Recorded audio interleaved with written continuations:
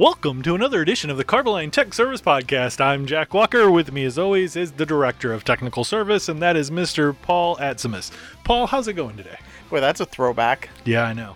Well, kind of. It's just, making fun of your name again. Yeah, that's what I mean. We're throwing back the episode and the inside joke. Yeah, I got nothing. But it probably puts it in line with when this episode originally aired. It sure does. We have for you today the Mighty Mississippian. Say that again. I'm a professional. Just saying. So anyway, we got Billum, good old Billiam Sewell, on to talk about what it takes to make a tank lining recommendation. So this was the first episode in our linings series, and we're going to re-explore that today. So again, if you have any questions for us, you can reach us on email at technicalservice@carboline.com. Jack's on the Twitter at Jack_CTSP. I'm at Paul_CTSP. And here's our conversation with Billum. Today, we're going to bring in William Sewell. He's another one of our tech service engineers. Hey, Bill, how's it going? I can't believe you guys had me back. Doing fine. How are you? All right. Bill has a extremely big chemistry background. He was our analytical chemist before he joined us in tech service, if you remember that. So since we are talking about lining service today, we are going to get into a little bit of chemistry. So we thought we'd bring Bill in. Today, the first thing we're going to talk about is all the information we need prior to making a lining recommendation. Bill, you want to go over some of those recommendation necessities? Whenever we make a recommendation for a lining, perhaps the most important thing and the first thing we need to know is, what is the commodity? What's actually going in the tank? And that sounds really simple, but you'd be surprised. So a lot of the times we find out what's going into the tank is by the SDS. And that is the easiest way for us to be able to figure out what it is. Every single company in the world, but definitely in the United States, it's mandated by law that SDSs be on site for every single chemical that's at that facility. So all you got to do is ask the right person. The SDS is there, it exists, and they can give it to you. It's usually a great resource. If you know nothing else about the tank, you can at least reach for that SDS and send it to us. And we can divine a lot of information from that. The next thing I would say is the concentration of the commodity. How much is there? Is this 1%, 5%, 98% sulfuric acid? Yeah, because with that sulfuric acid, the corrosiveness significantly changes depending on that percentage. It very much matters. 1% sulfuric acid is a very different beast than 98%, for example. Along with that, the SDS will show it, but so will local knowledge to be able to tell us what else is in there with it. Is this something that has a lot of solids? Does it have a particulate in there? Is everything totally dissolved? Or is this carrying some additional components? Is this a rinse water that's come back down, or a rinse aid, and now it's got contamination? And that's really important, because if there's any kind of solids matter in your lining, we have to give you something that, for the coating, that is going to have resistance to that solid. And, most usually is going to be moving around creating abrasion, so we need to get an abrasion-resistant coating in there. So, and on that note, what we look at is, why are they painting this tank? Is this a brand new tank that somebody's doing? Or was this an existing tank? And therefore, we may be able to tell, even if somebody didn't know how much solids was in that liquid, if it was a tank that had a lot of abrasion evidence, we can tell that, hey, there is something in there, even if it wasn't stated.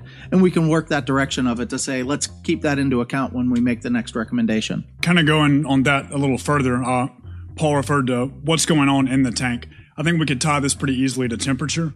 If this is a reaction vessel, maybe we have some hot spots where we're reaching really high temperatures, like 200, 220 degrees or so. Maybe this is a storage tank that's going to stay cold all the time. We know from chemistry that corrosion rates are very much tied up with temperature. It's a very important thing to know whenever we're considering what we're going to recommend. The higher the temperature, the higher the corrosivity is going to be. Another thing that we need to keep in mind is, with new or used vessels, some of the things we have to look at. A new vessel is going to be a nice, smooth, uniform shape and design, and it's going to be a predictable substrate. A used tank could have severe pitting. It could have existing coatings that we need to take into consideration, and even contamination from the previous lining commodity. It could end up having corrosion cells, which need to actually be repaired. Sometimes it can be repaired with a pit filler. Sometimes it needs to go back in and have welding done on it or patches. And all of those things are going to play into account as to what type of lining we decide to choose, because all of those create new edges, new substrates, new rough spots that we have to deal with. One of the other things that we have to take into consideration that is probably less thought of than most things is the duration that it needs to store said commodity. You know, in tanks, big, huge storage tanks, it's obvious that they're looking for long-term storage, but we also do a lot of business in the rail industry that deals with short-term storage of commodities to and from facility. Right. Along with that, you have tank rental companies they may just need to have something that's resistant for a couple of days or a couple of weeks, while a larger facility needs to take that chemical out of their normal storage tank so that they can do some work on it. So you're only looking at days or weeks that you have to be able to store the chemical. To add to that a little further, many times there are multiple solutions for a given commodity in a tank, and sometimes it's important that we don't over-engineer it. Maybe we can be more competitive with respect to cost. If this only needs to be a 30-day system and perhaps a rail car versus 50 years in an underground storage tank, there's a very different scenarios, and we would treat them differently. So it's not a one-size-fits-all? We can't always just have one choice? I wish that was the case. Our jobs would be much easier, but no. I don't think we would have jobs if there was a one-size-fit-all. Hey, Jack, you know what? What? Part of Carboline's going on the road again. Again? Yeah, this time they are going to Chicago. We're going to be at WEFTEC 2019, which is in Chicago this year. It's the 92nd annual Water Environment Federation Conference. So we're going to be in booth 4305, and that's September 23rd through 25th. And, Chicago's a great town, except for that baseball team that with a youthful animal. Yeah, but that's okay. As of right now, they're in second place. Second place. All right, but this commercial runs for a whole month, so we'll just have to see. Yeah, we'll see where they go. Anyway, so when you stop by at WEFTEC, make sure that you come and ask about the Carbomastic 615. Carbomastic 615 is a phenalkylamine epoxy. It does really good applying to damp surfaces. Make sure you ask them. See you there. Not to be forgotten, the actual design of the tank. If the tank is not designed properly, it's going to dramatically shorten the life of the coating system. If it's full of sharp edges or improperly installed penetrations, mixing blades that are too close to the edges, areas that create dead spots, all of those are going to affect a coating's life, because you want it to wear uniformly through the whole tank. You don't want there to be hot spots or high abrasion areas. So NACE has a document that the industry uses a lot. SPO 178 is the tank design for coatings. And what that does is that talks about how a tank should be designed before it's used to be able to say, minimize those penetrations, minimize those hot spots, minimize the baffles, make 45-degree angles. You don't want, sharp corners for things to get stuck in. And following off that, the number one thing that we talk about with service life of coatings for all coatings, whether it's immersion or it's atmospheric, is the surface prep that is done prior to the application of the coating. I always tell people you get what you give. You get what you put in to the system. If you want to cut a corner on your surface prep, you are going to shorten your service life significantly, no matter what service you were putting that coating into. Ask you to think of it this way. The adhesion of a lining is very correlated to the surface area, how much of the coating is in contact with the steel. As we go to deeper and deeper profiles, cleaner and cleaner profiles, say SP10 or SP5, we greatly increase the surface area, and therefore we can expect better performance as a result. I think earlier somebody had mentioned something about pitting.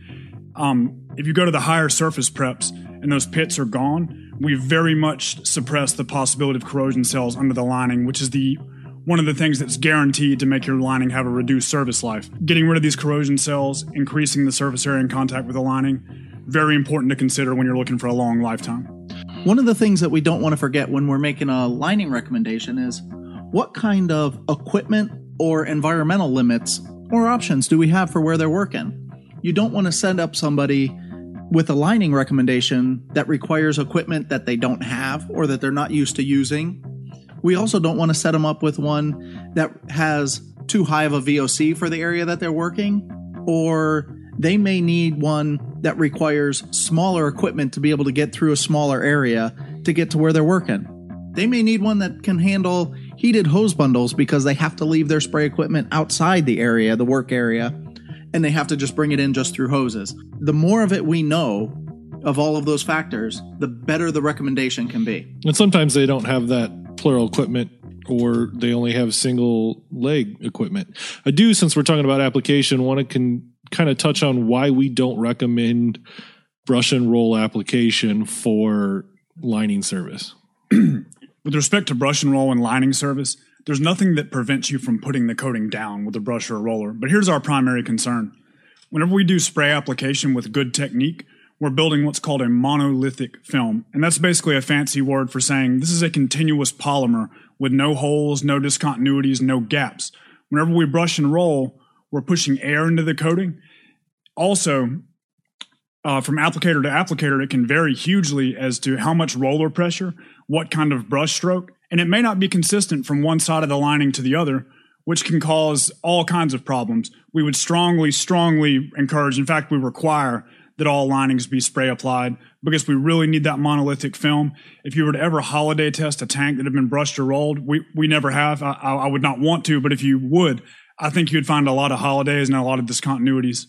So those holidays are breaks in the films, and they're kind of important too, because if you have a holiday in the film, that's going to be the primary failure point that'll happen quickly with your lining. One little thing that we're going to touch on very, very quickly, because we're going to wrap it up here for today, but it is an important thing to note, and we can have its own episode, but we kind of want to talk about the fact that all linings are permeable to a certain extent and vulnerable to osmosis. And really, that osmosis effect is what we're trying to prevent. Being that everything is permeable, osmosis is the migration of water across the semi-permeable membrane. In layman's terms, that's water goes through stuff. We're looking to control what the rate of that water going through the coating is. We can control that by thickness. We can control it by the density of the polymer. We can control it by how well interlocked it all is. Those can be controlled by formulation, by speed of cure. And we also want to know, in our cleanliness standards, we can get into things like soluble salts. How much salt was allowed to be on the substrate when we put it on? Because we know that salt attracts moisture. And if we're trying to control how fast moisture goes through a coating, you don't want something on the backside of the coating where there is no moisture sucking moisture through the coating. That's going to cause our osmotic blisters to happen in those areas first. So there's a lot of information there, and we'll probably have a whole episode on osmotic blistering, and definitely we're going to get into some of the chemistry of the different kinds of coatings that form tighter cross-linking that prevent the permeability from happening. The one thing that when you think of this osmotic blistering and permeability is you want to think everything's always trying to really, I kind of go back to physics class in high school and think about everything is always trying to find an equilibrium. I would even point this out. It's a commonly known fact that hot air will move toward cold air to equalize the temperature across multiple rooms. It's a known thing. Osmosis is very similar. This is water moving through a membrane, attempting to equalize the concentration of soluble salts on both sides of the membrane. I think it's illustrative that they pointed out the word osmotic blistering. That is because osmosis is the driving factor behind almost all blistering and linings that we come across. Almost all coating failures, ones that do not stem from poor application, are driven by osmosis in some way or another. It's hugely important. I encourage you to go look it up. I think Jack's going to discuss it further in the podcast, but I strongly encourage you to go read about osmosis. Great thing to learn about. So I think we've beat this horse for today. Hopefully it's gotten you guys to think about why we ask you all those questions when you call us for a lining recommendation, why they are so important. Because while we might be able to give you a recommendation based on the answers to 2 or 3 of those things, the more complete the puzzle is, we are able to give you the best recommendation, and the best recommendation will lead to the best service life. Thanks for joining us this week for the first episode of our series on tank linings. Next week, we hope to dive into a little bit more of the the chemistry of the coatings and the commodities and why certain coatings work for certain commodities. That's right. We're going to get into a little bit of the chemistry behind coating formulation. And so, for the Carboline Tech Service Podcast, I'm Paul. And I'm Jack. And We'd like to thank you for your support. Who put the line in Carboline? Who put the line in Carboline? No matter where I go, they don't know what I mean. I say Carboline, but they say Carboline. just in case you're ever wondering what it's like to be in the studio when Paul and I record this, here's a little outtake from the recording of this show. You're listening to another edition of the Carboline Tech Service Podcast. I'm Jack Walker. With me, as always, is the director of Paula James on this week's Delicious Dish.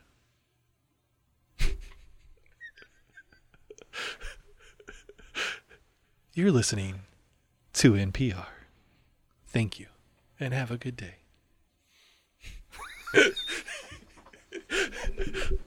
And I have rendered my co-host silent yet again. He can't even handle. I got nothing. Oh, I finally figured out what this might actually be. Is this the golf announcer on the 9th green watching somebody putt? Real quiet. Former greenskeeper about to become the Masters champion.